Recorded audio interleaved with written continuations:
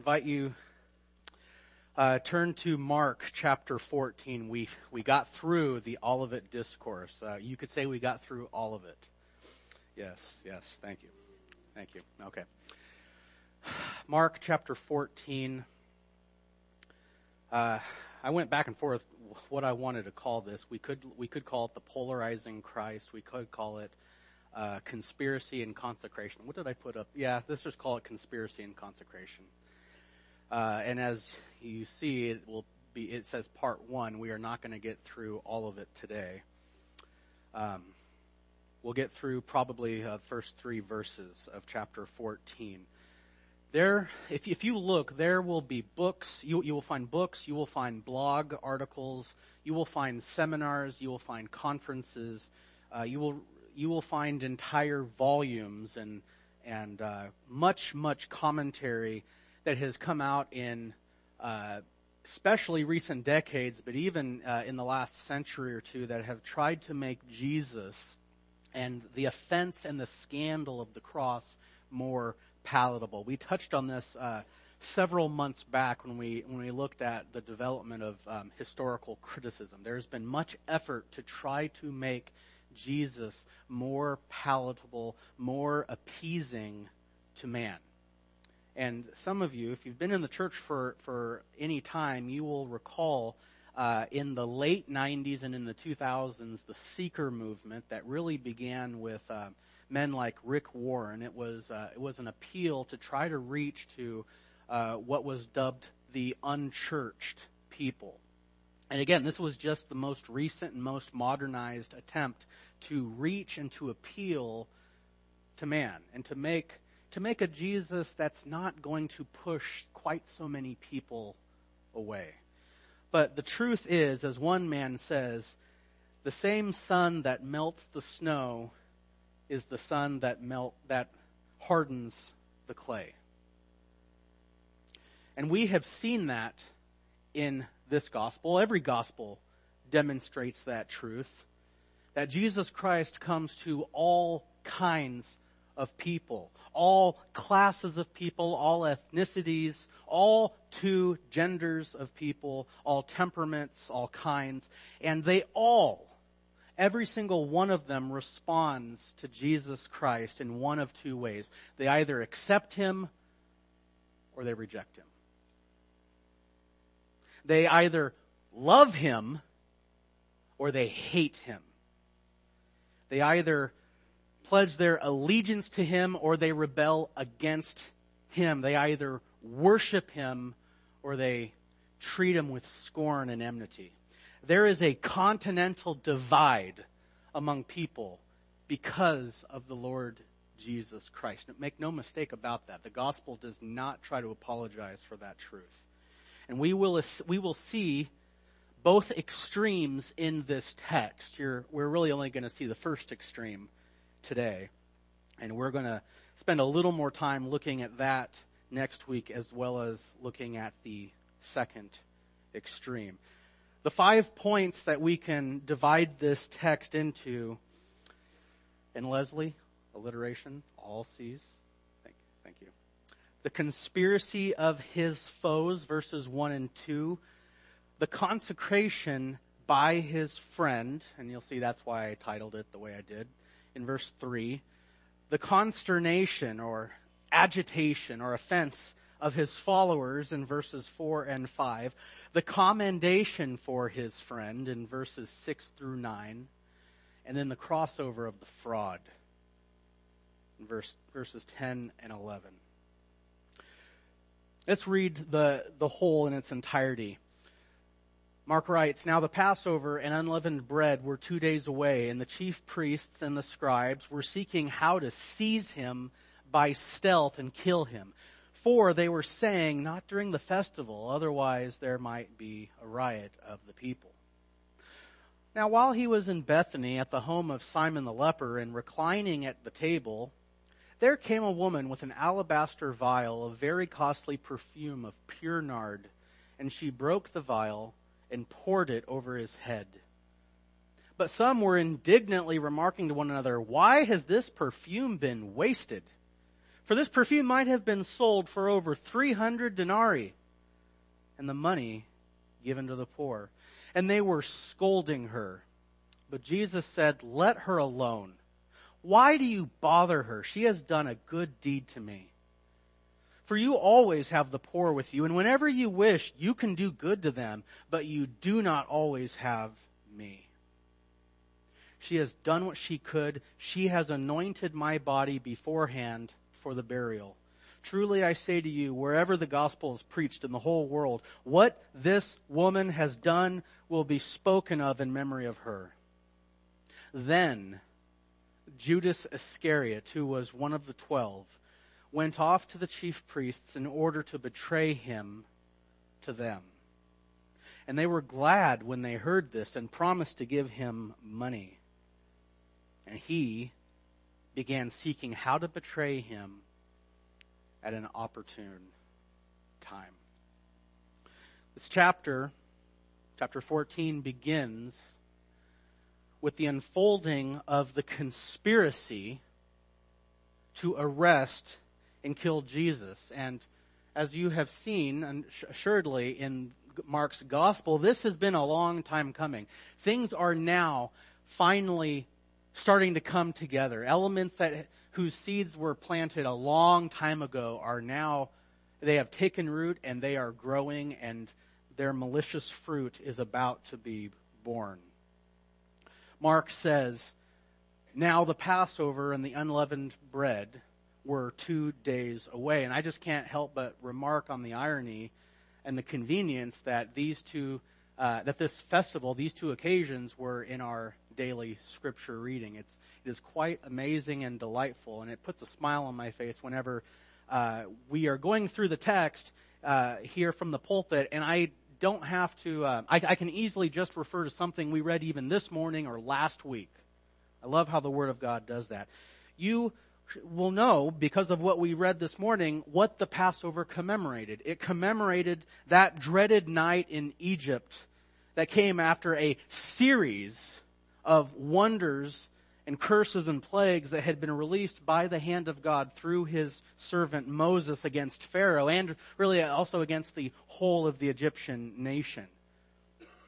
There had been a series of plagues and curses, and all the way until the 11th hour, Pharaoh stood his ground. He was arrogant, he was embittered, but he stood his ground in stubborn pride. And so God sent one final plague. And this one would, unlike the others, unlike the 9 previous curses, this one would break the back of Pharaoh's pride. What was different about this final curse? God himself was coming to the land. He himself would pass through the land of Egypt. He himself would take the lives of the firstborn sons of all the people. And it didn't matter if they were rich or poor. It didn't matter if they were nobility. It didn't matter if they were slave, upper class, lower class. Everybody was applicable. Every family was applicable.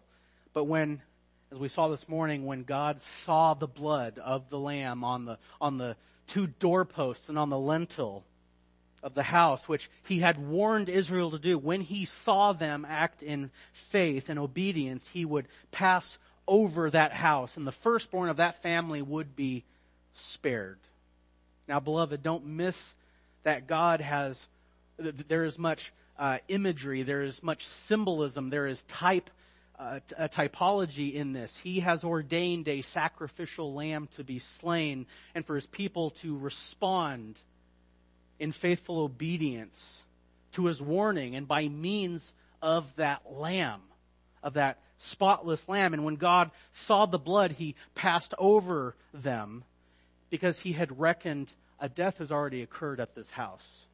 No more death needs to take place. Judgment has already fallen. There's no more business for me to do here. I can move on. And then when he would go to the very next house, the house of an Egyptian, where there was no blood, where there was no faithful response, judgment would fall. That was the Passover. And the Passover festival commemorated that.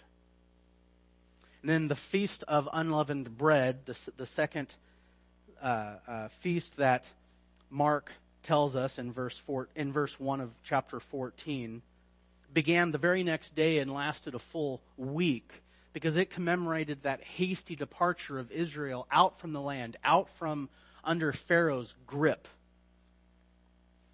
And these were essentially seen as one and the same festival, much like anyone would really look at Christmas Eve and Christmas almost as the same event, or New Year's Eve and New Year's Day. I don't know anyone who treats them as separate things. And from the 3 annual feasts, the other one being Pentecost, which occurs about 49 or 50 days later, and then the Festival of Booths. Each of these 3 feasts, by the way, would cause Jerusalem to swell like a high sodium diet. This one, Pentecost and Unleavened Bread, was easily, without question, it was the most important, because as we saw this morning, this was the occasion where God proved to the world, Israel is not just an annexed people of Egypt. Israel is God's people. That's what the Passover remembered. That's what the Passover declared. So it was kind of a big deal in Israel. Now, why does Mark tell us, why does he point out and use his precious paper and ink to tell us that the Passover and the Feast of Unleavened Bread were 2 days away? Well, that's because their near proximity poses a problem for the chief priests and the scribes, who, as he says, were trying to kill him. They are trying to seize him. They're trying to take him and arrest him and kill him.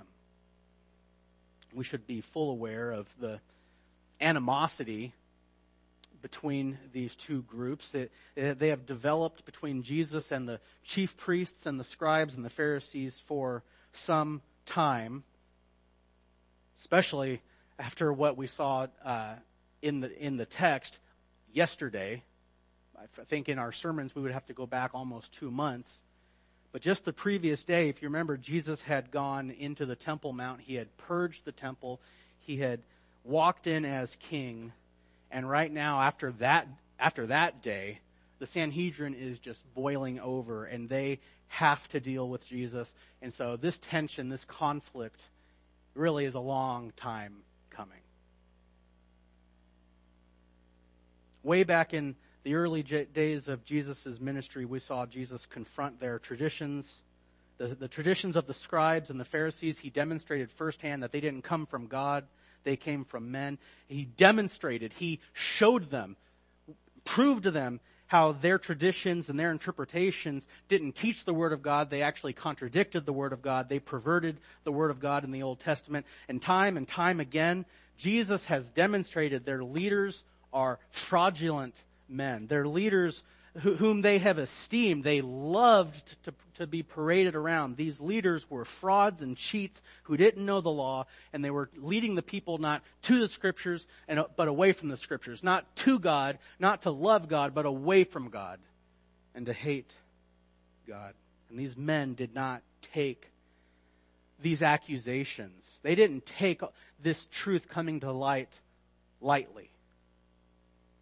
All the way back in Mark 3:6, we saw the Pharisees went out and immediately began conspiring with the Herodians against him as to how they might destroy him. And as the years go on, the roots of that enmity, the roots of that hatred and hostility only grew deeper and deeper and deeper, to the point that they are now willing to commit bloodshed. And they are maliciously, as Mark tells us, they are maliciously conspiring to seize him with deceit, with underhanded. They want to take him by stealth. Not openly, not publicly. They want to seize him, and they want to put him away where he cannot be a threat to them any longer. Church, where do you think that is? It's in the ground. That's where it is. They want to kill him. 6 feet under, he can no longer challenge their traditions. He can no longer threaten their power. He can no longer take over their temple or lead their people. With him gone, they can be king of the hill again. And so here we are in the 11th hour. In the 11th hour and 58th minute of Jesus' ministry and life, all bets are off, no holds are barred, and in their minds, Jesus needs to die, and they are now willing to do whatever needs to be done to get him dead. The only problem is they can't act right now. Their hands are tied because the biggest festival of the year, the commencement of the festival, is 2 days away. And Jerusalem has already by this point swelled up to somewhere around 4 million people. And most of them, if not all of them, have thrown out the red carpet. They have welcomed him into Jerusalem. They have acknowledged him. They have praised him. They have lauded him as their long-awaited Messiah at the beginning of the week. And really what we saw in chapters 11 and 12 only escalated, only took that even higher. And Jesus masterfully evaded and countered every single subtly laid, meticulously crafted trap by the scribes and the Pharisees and the Herodians and the priests. And the people saw that. The people were hanging on his every word. They were the silent witnesses the whole time. And they knew that these leaders abused them. And they loved it when Jesus stood up to them. They loved it that he put them in their place like a bully when he's finally caught red-handed. Those of you who can remember your school days can remember that delight when they finally got what's coming to them. Jesus was finally giving these leaders what had coming to them. And they made them look like silly little fools. I will remind you in chapter 11:32 that the scribes and the Pharisees, none of this was missed on them by any means. But the problem is they couldn't do a thing publicly. Why is that? Back in 11:32, Mark tells us as they brought their traps to him and they confronted him and he evaded and he countered and he made them look stupid. Mark wrote in 11:32, they were, being the chief priests, the scribes, and the elders, they were afraid of the people. They can't touch him. And then in 12:12, the Sanhedrin, they were seeking to seize him because they understood he's speaking these things against them, the parable against them, and yet they feared the people, and so they left him and went away. Their hands were tied because of the people. Because of the proximity of the crowd, they are surrounding Jesus. They are captivated by Jesus. It is painfully clear to these men who have murder in their hearts and rage in their eyes that they can't touch him until these people are gone. These people who are convinced he is their Messiah. These people who are utterly captivated by his words. And if the Sanhedrin so much as publicly lay a finger on him, when public opinion of him is so high, that would be as wise as the guy who checks his gas level with a match. You don't do that. You wait. You be patient.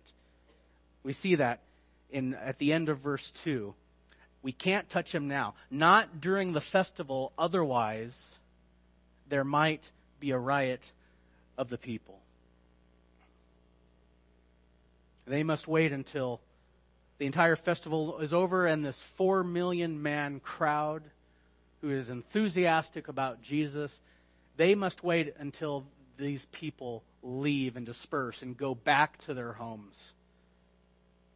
Then, when everyone is gone and Jesus is vulnerable, when Jesus is alone again and all he has really are those 12 paltry men, those 12 Galilean fishermen, his disciples, when all he has is them, then they'll make their move. Then they'll grab Jesus.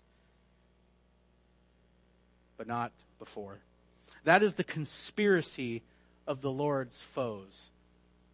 Then it is immediately followed in Mark's passage with the consecration by his friend in verse 3. The conspiracy of his foes and now the consecration by his friend. Now, this doesn't jump off the page, but Mark is employing a little bit of artistic license in the narrative. And you may ask, well, how do you know? Why is he doing that? Well, John, by the way, Matthew and John and Mark all cover this event. Luke's the only one who doesn't include it. John's passage in John 12, 1 through 8, John tells us that this event took 6 days before the Passover. However, Mark places it here. You may ask, why does he do that? It's kind of confusing. Well, I think the answer is that what happens in verses 3 through 9 will show itself to be the final straw for one among the 12. Who is that? Judas. What is going to happen in verses 3 through 9 is going to be too much. It is going to be the final straw for Judas. Now, you know that there have been a number of shocking things that Jesus has said in his ministry. There have been a number of things where he has turned their perspective. He has turned the way that they look at things. He has turned their value system on its head, upside down. The first shall be last. The last shall be first. This temple, the day is coming where it is all coming down. There have been a number of challenging things that Jesus has said to these disciples. And what is about to happen will be too much. It is the last straw. Judas will not be able to take it anymore. He will conclude this is no longer a Christ that I can get behind. He must be a fraud. And he will break camp, and he will break the relationship with Jesus forever. And maybe some of you can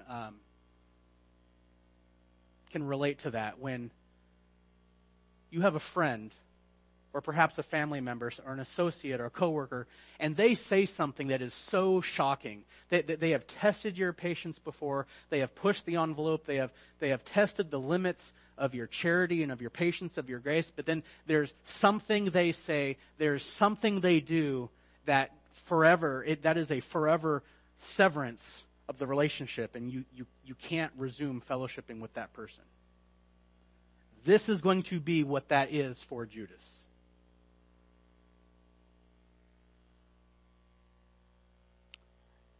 And Mark puts this here because had he not included it, and you get to verse 10, which if he doesn't put these verses in, then I guess verse 10 would become verse 3. But you get to the part where Judas breaks camp and leave, and without this explanation, you would wonder, well, that kind of escalated quickly. Why did he do that? Where did this betrayal come from?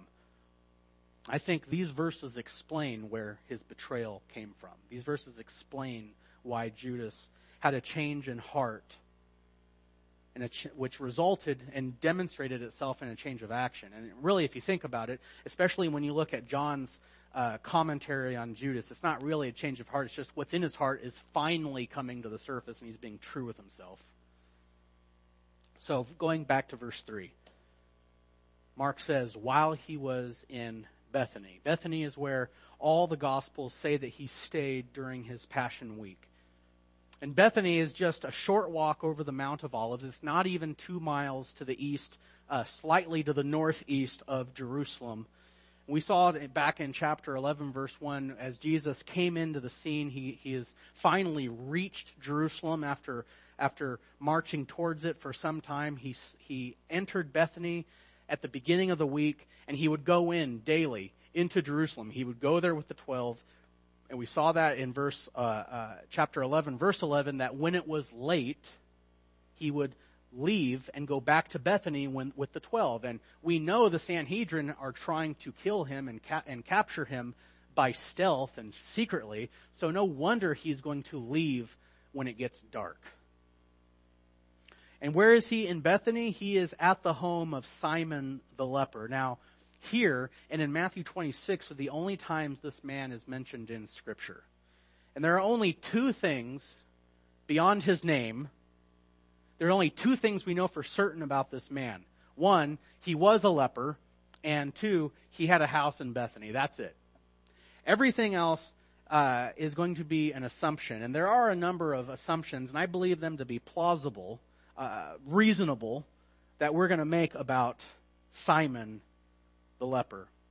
And I am not just pulling stuff out of my hat there. I have consulted what other preachers have had to say. I have consulted other commentaries, and so this isn't just somewhere out of left field when I make these plausible assumptions. One, and this is guaranteed. This is a very safe assumption. He was at one time a leper who has now been healed. By the time we read this passage, if he was still a leper, he wouldn't allowed to be in his home. He would have to be outside of town. He would have to be isolated. And whenever he went near anybody, you know what? He would have to yell with his gravelly, decaying voice, if he even still has the means to yell. What did he have to say? Unclean. That way people knew to steer clear of this fellow. And so the reasonable presumption is he's no longer a leper. It just doesn't really seem to go with Jesus' MO to use a guy's house, but to leave him rotting outside of camp. He's likely been healed and restored to society, restored to his family, and he's likely presently here in his house hosting this dinner for Jesus and his disciples. That is a 99.999% fair assumption to make. Another very fair assumption to make is that it is Jesus who has probably healed Simon. I mean, we know all the disciples were given the authority to heal leprosy, but at this point the focus has gone back to Jesus, and it is probably him who has healed this man. And if that is the case, then this dinner would be one of many demonstrations of gratitude and appreciation that he is showing the Lord for his life being given back to him, being restored to his family, having his family restored to him so that his wife wouldn't be a widow. We've already looked in previous chapters what it was like for widows. Remember, the scribes just loved to prey on the widows. So his wife wouldn't have to be a widow, and his children wouldn't have to be orphans. This just was an incredible mercy, if indeed it happened, which I think it did. This was an incredible mercy to have this man restored to his family and allowed back into society. Now, the third assumption I'm going to make, I don't know how sure this is. I'd like to think it's true, and it is possible. So we'll just chalk it up as a maybe.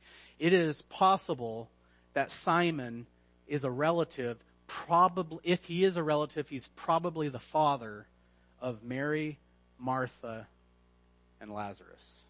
Now, why do I say that? In Luke 10:38, Martha welcomes Jesus into her home in Bethany. That would be his first time coming to Bethany. And Martha welcomes Jesus into her home. And if you recall, even in Mark's gospel, when Jesus commissioned his disciples and he sent them out, he told them, when you go into a home, if they receive you, what did he say? What was that? Stay there. If someone in a meager house lets you stay there, they set you up with accommodations. They feed you. They put a roof over your head. But then this guy with a 2-story house in a lot 3 times as big and better food because he's wealthier and he has more accommodations. He wants to let you stay in his house. You don't leave the poultry house to go live in the mansion. You stay. If a house receives you, stay there.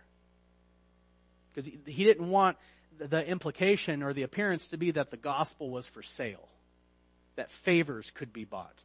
And that's also a good principle for ministers as well, not to be concerned about what you get. And so that's what he told the disciples. Now, we would assume that Jesus practiced what he preached, right? Isn't it a safe assumption, safe bet to think that Jesus applied the same principle to himself? So if earlier in Luke 10, which certainly happened before this late hour in Mark, if earlier when he comes into Bethany, he is welcomed into Martha's house, which would be Martha, Mary, and Lazarus' house, it is safe to assume that every time he returns to Bethany, he's going to go to that house. And so that would be where he is now, only this time it's not called Martha's house, it's called Simon's house, which would imply in some way that Simon would be related to Mary, Martha, and Lazarus. And because they are often mentioned in conjunction as siblings, and Simon never is, I think it's a safe assumption he's their father. But if you disagree with me, that's fine. I don't want to get any emails. So, and by the way, in John's account, all three of those siblings, Lazarus, Martha, and Mary, are all there. Lazarus is reclining at the table with Jesus. He was risen from the dead, so he's kind of a center of conversation for the last week. Martha, as per due the course, she is occupying herself with serving, and then we're going to see in a second what Mary's doing. And so this is the scene. This is the final week of the Lord's life.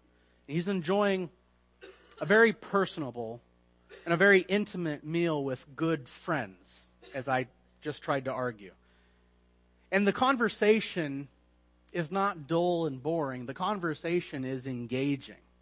Because there is absolutely no shortage of things that could be discussed. I mean, just think of, not only has Lazarus, the man sitting at the table, come back from the dead. That's not something that happens every day. Not only that, but just in the last 3 days, Jesus has strolled into town, and unlike the first 3 years of his public ministry, he is now welcoming people to publicly acknowledge him as the what? The Messiah, the Christ, the Son of David, the King. He's not hiding that anymore. He's no longer telling people, go and tell no one. Keep this to yourself. He's now welcoming it. He's now encouraging it. He's accepting it, and he's accepting the praise and the lauding and the adulation of the people. He just walked into downtown Judea, into Jerusalem, and into the temple, and he set himself up in the eyes of the people. He has set himself up. He is the teacher. He is the one that the people should be looking to, not the scribes. He is the teacher of Israel. Not the scribes, not the Pharisees, not the priests. He is the one that the people should be listening to. He is the one that the people should be looking to. He is the one who is going to dispense the word of the Lord to them. Not these frauds, not these pretenders, not these false shepherds. He is the shepherd that God has appointed. He is the shepherd that God has approved. He's also the worker, the miracle worker that God has empowered. And he is not only that, he is the king. He has rightful claim to the throne of David. And if he's going to fulfill what Daniel 7 says, he is going to be given a kingdom that's been given to him by the Ancient of Days, a kingdom that's not going to fade away, a kingdom that's not going to be destroyed, a kingdom that's not going to end. You know what that means. Those Romans, they're finally going to be kicked out. And those scribes and those priests and those Pharisees, they're not the big cheese anymore. Jesus is. And so everyone is anticipating reform and prosperity is on the horizon. Jesus is going to make Israel great again. And that's the scene. That is the anticipation. That's the atmosphere. That's the attitude. It is a good time to be close with Jesus, to be eating a meal with Jesus. And so here they are. They are enjoying a relaxing meal together. And one thing I love about Jewish culture is that the Jews had no concept of fast food. Meals were a time where you hung your hat up. And you took your boots off you took your sandals off. And you let your hair down, so to speak, if whatever hair you have. And you would social, you wouldn't have your phone out. You would socialize with one another. You would talk about what's going on, what happened today, what happened last week, what's going on in your family. You would socialize, you would invest with friends and family. And we see that reflected in the phrase in the posture which describes meals as they were enjoyed with family. What does he say? What is he doing? Reclining at the table. That was an idiom. That's a phrase to mean they're eating a meal. They were reclining at the table, and as they're talking and eating and laughing and eating a little more and celebrating and I've got to try some of that, and then reminiscing and I got to try some of that too. Mark tells us in the midst of that delightful scene, in the midst of those good memories being made, there came a woman. Now, Mark does not identify her. But if you look down at verse 9, what this woman has done, and we're going to look at this next week in greater detail, what this woman has done will be spoken of in memory of her. Now, her name is never given in the passage, but doesn't a statement like that, when Jesus says what she has done will be spoken of in memory of her, if she was just some random unidentified woman who just came on the scene, and you were one of the 12 and you just heard what Jesus said, doesn't what Jesus said kind of beg the question, well, Jesus, what's her name, so we can remember her and what she did? I think a very reasonable assumption is that she was known to the group. And when we take John's account in John 12:3, John tells us this is Mary. Mary, the sister of Lazarus and Martha. There are a gajillion Marys in the New Testament. This is Mary, the sister of Lazarus and Martha. There might have been another Mary in the siblings. I don't know. But the question is why would Mark omit her name if she was indeed this cherished, precious, close associate of Jesus and the disciples? Well, my thought is that likely Christian persecution in the early church that first came from the Jews but would later go on to include the Gentiles and the Romans. Christian persecution made the early Gospels, Matthew, Mark, and Luke, much more selective about who they would publicly name as they are chronicling where Jesus went and what he did and who he spoke with and who converted to him. They would be very selective, and they would be very careful whether to say or whether to omit given names. And some of you who have friends or family or associates in non-Christian areas who have where the prevalent view or attitude is very un-Christian, like China, the worst thing you could do is, if you have a Christian friend there, the worst thing you could do is say publicly out loud something that would give away that they are a Christian. That would put a target on their back. You wouldn't just flippantly throw out the identities of fellow believers in that kind of an atmosphere. You would have to employ a sense of thought and reason and wisdom and prudence in what you disclose. And so, why then does John include her name? John is the last gospel to be written. It's written in the mid-80s. Most conservative scholars think, when many, if not most, of the names that you read in the gospel, they have passed on by now. And did you know that dead people don't have to worry about Christian persecution?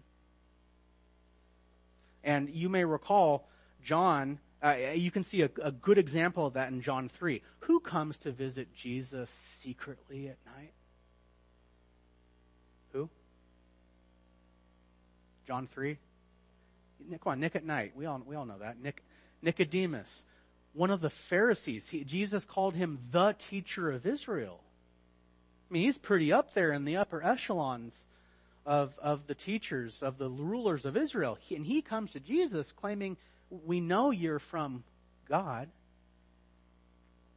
And John 12:42 says, many, even of the rulers, believed in him, but because of the Pharisees, they were not confessing him for fear they would be put out of the synagogue. Just like the blind man was when he professed Christ. So you can see why Mark Matthew and Luke would omit a name, but John, when he's writing much later, possibly after Mary has already died and doesn't need to worry about being labeled a Christian, why John would say her name. Now, let's go back to the meal at Simon's house. So Jesus is reclining at the table. He's eating and he's conversing with the 12. Presumably, Simon is there. Simon the ex-leper is there. Lazarus, according to John, Lazarus is there. There are possibly others. Martha, as I said, she is busy serving. That's what she does. She's a busybody. Mary has a special service. Mary has a very special service on her mind, and this is a service that will express gratitude. It will express love. It will express selflessness. It will express worship. It will express sacrifice. And these are all things that we're going to have to divide this text and come back and look at it in more detail next week. But this week I am going to try to touch on the fact that her service, her gesture expresses her faith. I think that in light of what's going on in this gospel at this point, that is the most remarkable, and we'll get to that in a minute. So this special service requires her to come with a very, very special gift. Verse 3 tells us that she's carrying a what? In the middle of the verse, an alabaster vial. Now, what's alabaster? Alabaster is a stone. It is semi-transparent, meaning you can kind of see through it a little bit, but not very well. Light will shine through it. It was made into jewelry. It was made into pottery, and in this case, it was crafted into a long-necked flask. And a stone crafted into a container like this was used to safeguard and to hold very costly, very precious perfumes and fragrant oils. And as Mark tells us, this fragrant oil is very costly. What is it? What does he call it? It is the alabaster vial has very costly perfume of pure nard. Now, nard, also called spikenard, has been and is even still today greatly treasured and valued for its smell and medical purposes. And it's really unfortunate that Bethany's not here today, because she could verify, confirm or deny some of these claims. According to Mercola.com, spikenard has biological, cognitive, psychological, and neurological benefits. What kind of benefits, I heard Ben ask? Thank you for asking, Ben. Let me tell you. It prevents liver damage, improves learning and memory. It helps manage stress. It helps fight depression, regulate diabetes. It has anti-convulsive and anti-arrhythmic properties, which helps with heart and helps fight hysteria. It fosters hair growth. Charlie, get some nard. It fosters hair growth and it rejuvenates black hair. Thick, rich, black hair. It helps regulate digestion and urinary issues and womanly issues. It can treat skin conditions like eczema, skin inflammation, psoriasis, and sores. Now, I don't know how much of the ancient world knew about the medicinal properties. I don't know how many of those things they claimed nard could or couldn't do, but it was valued for its medicinal properties. Beyond all that, it smelled really good. I actually ordered a vial, and I will. It is a very little vial. It's like 0.037 ounces, and I'll let you know what it smells like. The description says it has a sweet, balsamic, earthy scent. I have no idea what that smells like. It's okay? Okay, minerally. Okay, so it does a lot of stuff, and it smells really good. Now, oils can be diluted so that they last longer, and that was often done with perfumes.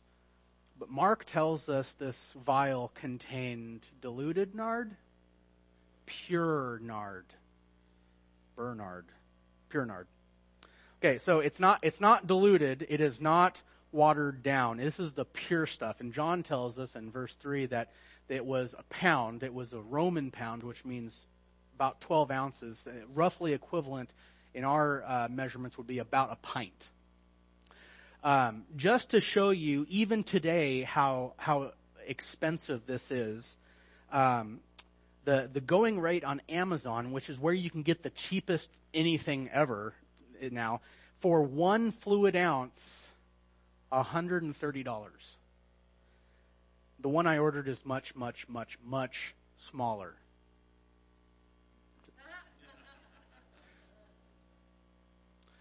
So think about this. With $130 for 1 fluid ounce, that is with the benefits of modern mass production, modern mass transportation.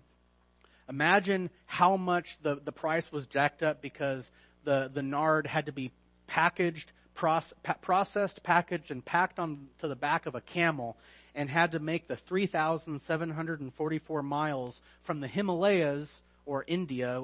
This is where nard came from.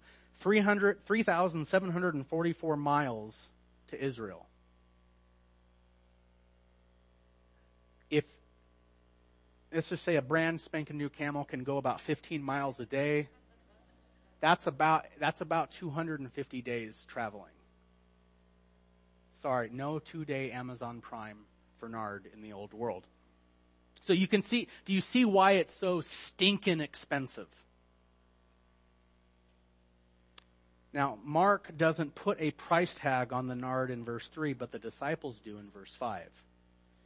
And they say, and this is really an outburst, this perfume might have been sold for over 300 denarii. Now, that is bottom value. That is the minimum value. If you are in a bind and you took this and you went out into the street and you tried to sell it, the lowest you're going to get is 300 denarii. How much is a denarii? A denarii was the average day laborer's wages. 300 if you include taking 1 day off for the Sabbath. This is approximately, or the bottom value that you could get, which means you could get probably a lot more, but the least you would get would be whatever you would make, whatever the common person made in an entire year of working. How much do you keep this to yourself, but how much do you make in a year? Do you have the figure in your head? Now, when you read this passage and you see this vial, this alabaster vial of pure nard, put that figure, however big it is, put that figure on this vial and watch what she does with it. And we're not told how she got this. Maybe she bought it with her own money. Her family could have been wealthy. Perhaps it was given to her as a gift. Perhaps it was an heirloom that's been passed down from generation to generation. We aren't told, and we can only speculate how she came to possess it, but she possesses it now. And whatever the case, it is a near priceless, precious possession that she comes out to where Jesus is reclining. Now, look what she does with it. Last phrase of verse 3. She broke the vial and poured it on her head. Why would she do that? Well, with this vial was a long, narrow flask, and it had a very narrow spout at the end. Why does it have a very narrow spout? Well, with something as valuable as this, you didn't want to oopsie trip and spill it, and there goes 300 denarii of precious oil on the floor. So the bottle was designed with this incredibly narrow spout so that when you tip it over, just the littlest tiny drop comes out, and it will come out precisely where you want it to. I have a bottle of soy sauce that I got from Safeway that has the same feature. The way it's designed, you turn it upside down, it's like an IV drip. You unscrew it, you turn it upside down, drip.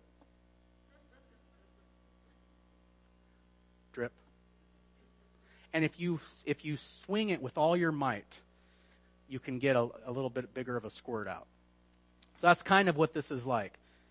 But what does Mary want to do? She wants to anoint Jesus. She wants to consecrate Jesus with this pure, undiluted, sweet, balsamic, earthy smelling perfume. And to give the full measure of her gesture to him, she can do one of all things. She can either stand there shaking it like a ketchup bottle over Jesus until her arm falls off, which really isn't graceful or dignified. She could do that, or what else could she do? Break it. Break that little, narrow, fine tip dispenser so that the nard can flow out freely and unhindered onto Jesus' head. And that's what she does. Now, I recognize the irony that we're having fellowship night this week, and I can assure you that I will not dab oil on your head when you come into my house. That would be odd. But this was something that was done. It was a perfectly acceptable way to honor somebody, to show gratitude or appreciation or honor to somebody in Israel. And what does David say in Psalm 23:5? You anoint my head with oil. And the idea is, it could be medicinal oil, but it's probably a fragrant oil. And then presuming one had the means, it was actually a faux pas not to do this, which is what Jesus remarks to Simon the Pharisee, not Simon the leper, but Simon the Pharisee in Luke 7:46. So it is not out of the ordinary for Jesus to be dabbed or anointed with this fragrant oil, but what is out of the ordinary is to be anointed like this, in this manner. This is a remarkable gesture of honor on Mary's part. And John 12:3 adds that she wasn't content just to anoint his head. She anointed his feet and began wiping his feet with her hair, which 1 Corinthians 11:15 says is the glory of a woman, is her hair. She is taking her glory and cleaning Jesus' feet with it. I seem to recall Jesus using the gesture of cleaning feet as a symbol or gesture to serve another person. What a remarkable thing that Mary is doing here. And John says the result of her doing this, of anointing him from head to toe, is that the whole house was filled with the fragrance of the perfume. Those of you with little ones, have you ever had them get a hold of a aerosol spray and they just unleash the entire can of Febreze in a room? That's what this was. Only this was sweet, balsamic, earthy scent. Now, I'm running out of time here. And there are a number of features that we can look at in Mary's gesture to Jesus. And we're going to look at them next week, but there is one that I want to cover today. And that is, what I think is the most remarkable is that Mary's gesture expressed her faith. Sure, we can see that it was a very valuable, it was a very sacrificial gesture. We can see that. But I want you to see that Mary's gesture expressed her faith. What is remarkable about this woman is that unlike everybody else in the room, she seems to have understood what Jesus has been saying plainly all along. She seems to be the only one who has had open ears to hear what Jesus has been saying. What has he been saying over and over and over again? I am going to Jerusalem, and the chief priests and the scribes and the elders will take me, and they will hand me over, and I will suffer, and I will be killed. And it seems that all the men can do, all the disciples can do, it seems that all they can do is rebuke him and say, "Oh Lord, may it never be." That is such a shock to them. It is such a scandal. It doesn't fit their worldview. It doesn't fit their narrative. It doesn't fit how they have come to believe and anticipate everything to come to pass. And so they've written his words off as lunacy. They just don't have the gumption to say it to his face. But they clearly don't believe him. And chapter after chapter he said this. First in 8:31, then in 9:12, then in 9:31, then in 10:33 and 34, again in verse 38, again in verse 45. And every single time it's been a stumbling block. They don't know what to do with those weird, crazy words of Jesus. They don't know what to do with it. They simply don't believe it. And yet we see in the totality of Scripture that Mary is one who has committed herself to sitting at his feet, listening to his words. And she is one who has committed herself to listening to Jesus when it seems that everyone else has committed themselves to talking. When Peter and James and John are not listening because they're talking, Mary is listening. And she is believing. She seems to be the only one who has gotten it. And maybe you'll ask, well, how do you know that? Are you just, do you just want to think highly of her? Are you just putting in between the lines and the white space that she understood? Well, look at verse 8. What does Jesus say about her gesture? She has anointed my body beforehand for the... Anointing a body with spices like this was what you did after they died. Because you know what happens after 4 days? They stinketh. You would embalm and you would wrap, you would just anoint the body with pure spices so that when you would visit the tomb and mourn and grieve and reminisce and think about that person and mourn for that person, the spices wouldn't, the decay of the scent of decay wouldn't overpower your senses. The spices would allow you to remain there, and it was a way to show honor. Most people did that. Most people anoint the dead when they're dead. Jesus is doing it before he is dead. Why is she doing that? Because he has said he is going to die, and she believes him, I think. And I'm sure you could appreciate how pleasing in the midst of these men who are so stinking dull, who are so painfully slow to believe the word of the Lord, here is one who's actually listening. Every teacher in this room can appreciate when their students actually listen. Every parent in this room can appreciate when their children listen. I'm sure every one of you have relationships where you have appreciated that person when they are listening. In the midst of these dull men, Mary listened and Mary believed. So I want to leave this with you, this probing question. What would it look like for you to stop talking and, like Mary, to sit at Jesus' feet and to listen to him, to simply listen and to simply believe? Is there an area of your life that you have not yet surrendered to him? Are there words that he has said that you have not yet received and believed? Are there promises that he has said that you have not yet trusted in?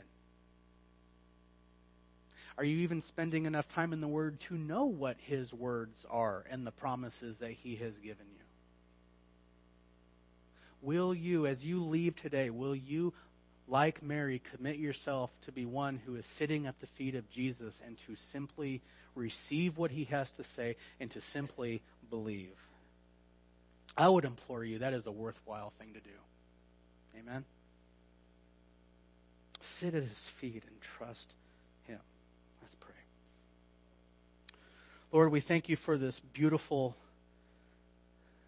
narrative that encaptures this gracious, amazing, marvelous gesture of worship and adoration and sacrifice and love and affection and gratitude and faith.